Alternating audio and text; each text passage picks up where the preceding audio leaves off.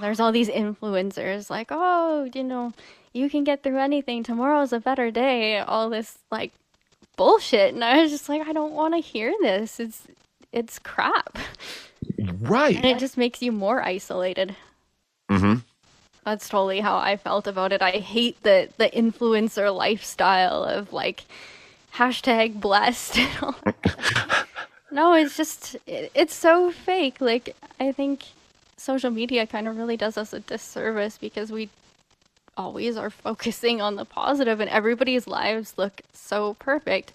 And the secret is none of us have it all together. We don't know what we're doing. Yeah. Yeah. The social media paralysis that comes along with it, and the hyper focus on that everything's good and positive, and you got to have selfies of you on the beach or the boat and all that shit, and nothing's ever wrong with your life. It increases the pressure on you to be like this fucking perfect person that just doesn't exist. I've stopped. I don't get on Facebook anymore. I just don't do it. It's just, this is noise. This bothers my eyes. It makes my brain hurt. And yeah, a lot of it's just posturing. So yeah, Hmm. yeah, I agree with you. It feels disingenuous. Yeah, yeah. And it just feeds the loneliness because, when we don't get all those likes that we're hoping for, it's never enough. So why are we doing it? Completely agree with you. Completely agree. I like the personableness. I miss the days of analog phone calls where you didn't know who was on the other side and it was a surprise. And analog mail, the old handwritten notes, and it was Yeah. great. And you felt you were lucky as sin if you had 5 reliable friends in your life. Hell, if you had 2 good friends in your life, you were blessed. Didn't have to worry about how many likes you had. Yeah, yeah. Yeah. And now it's, oh, I only have 5,000 followers. Well, that's no good. Oh man, yeah. And I have people. A lot of my work is online too, as I try to get back into get my voiceover stuff going. Um, but my God, people are trying to tell me you have to be on this, you have to be on this, you have to do this, you have to post on LinkedIn, you have to post on. You need a Pinterest account. It's like, do I really? Do I really? Maybe I just want to go work at McDonald's and flip burgers because this is a lot of bullshit. Yeah, it's exhausting. How are you supposed to keep up with Instagram and Facebook? And then you spend all your time, not even enjoying the good moments of life because you're thinking, okay, how can I work this into a Facebook post or an Instagram story that's going to be marketable? Right. Right. If every part of your life is a photo opportunity, then when are you actually living life for yourself instead of your social media profile? Yeah. Yeah. Yeah. I agree. I agree. Oh boy, we got off on a little rant and tangent, didn't we? Yeah, totally. But it's not necessarily really a tangent because I think it's part of that. It's one of the core issues that we as a culture right now are going through is in that kind of thing. It's one of those things that add to you put it so well. You put it so well. This effort for us to connect, getting the likes or getting the connections, actually actually isolates us more.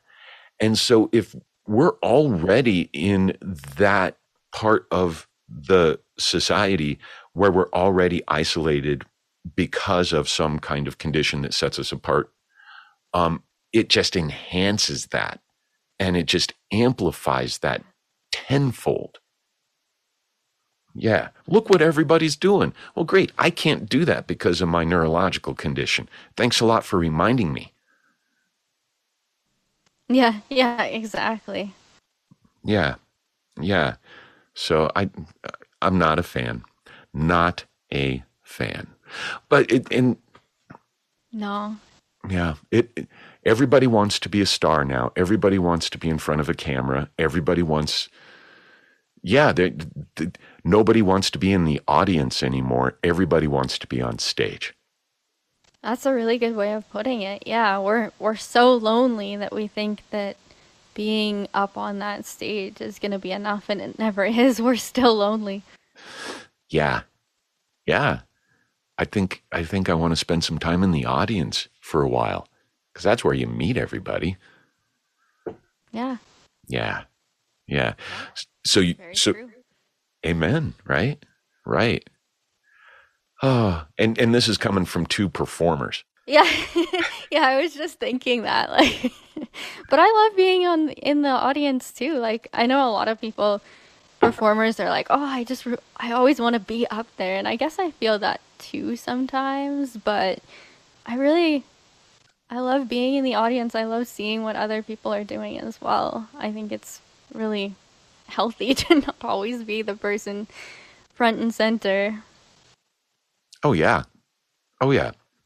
When when I do a lot of my announcing and MC work, uh, when I'm when I'm done announcing a band or something, 9 times out of 10, I'm wandering out into the crowd, meet some people, find out what they think about it, and enjoy the band and stuff from the view of the audience instead of the view of the entertainers. It's glorious because you need an audience in I'm order. at a festival or something. Yeah, yeah, exactly. Yeah. And you can't have one without the other. You can't have a performance without an audience. No. Well, you can, but that's actually really depressing. To an empty room. Yes, it is. It is. I've had that happen before, performing to like one or two people. Oh boy.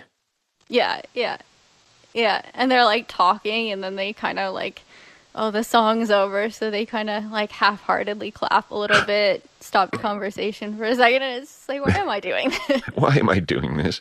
Yeah, and you have to just give it your all and be like, I know you're checking your iPhone, but I'll still perform to you. Oh man. So you Yeah, exactly. And for exactly me, like, as I got sicker, like with mental health stuff, I didn't want to be doing that anymore because I felt like I wasn't giving people my all. right. And you bring up a really good point. Was it just in the performance side of it, or was it in the creative side altogether? Because I've past couple of years have been a real toll on my mental health. And and it's been like you said, it's not a progressive thing up or down. It's a fucking roller coaster. And was it just the performance and the public appearance type thing, or was there more to it? How did it affect your creative side? It was all of the above. I wasn't writing songs, I wasn't performing. I wasn't really performing before the pandemic. It was kind of a, honestly a little bit of a blessing because I was able to take a step back in that way. Because a couple months before the pandemic, I remember I was up on stage at this festival and it was freezing cold out. I was sick. I had a really bad cold and nobody gave a shit. Like the audience just, I don't know why they were there. And I remember standing up there and just really going through the motions, but like thinking of, a million different things at once. And I remember in the middle of the song just thinking to myself, I don't have to do this. Why am I doing this? And it was like such a relief. So it was honestly kind of a blessing that I was able to take that break with the pandemic and not having any live music and things like that. But yeah, it also hurt my creativity. I wasn't writing songs. I wasn't doing any of that. I know when the pandemic hit, a lot of my friends and colleagues were going online and they were doing all these concerts online. They were writing songs to empower people and help them get through the pandemic. And I just couldn't do any of that. I was just trying to make it through the next day, the next hour, the next minute. So yeah, creatively, it was, yeah, I didn't do anything. And then I got so busy with the book after coming out of the hospital that I wasn't doing a lot of songwriting then either. So I'm kind of finally going back to it, which is really exciting and it feels really good, finally. Awesome. Awesome. Do you feel like this past couple of years has affected your style, your musical or your songwriting style, or do you feel you're still going to be along the same vein style wise, and just the lyrics are going to be kind of growing and changing? What do you think? That's a good question. I think all of the above to a certain extent.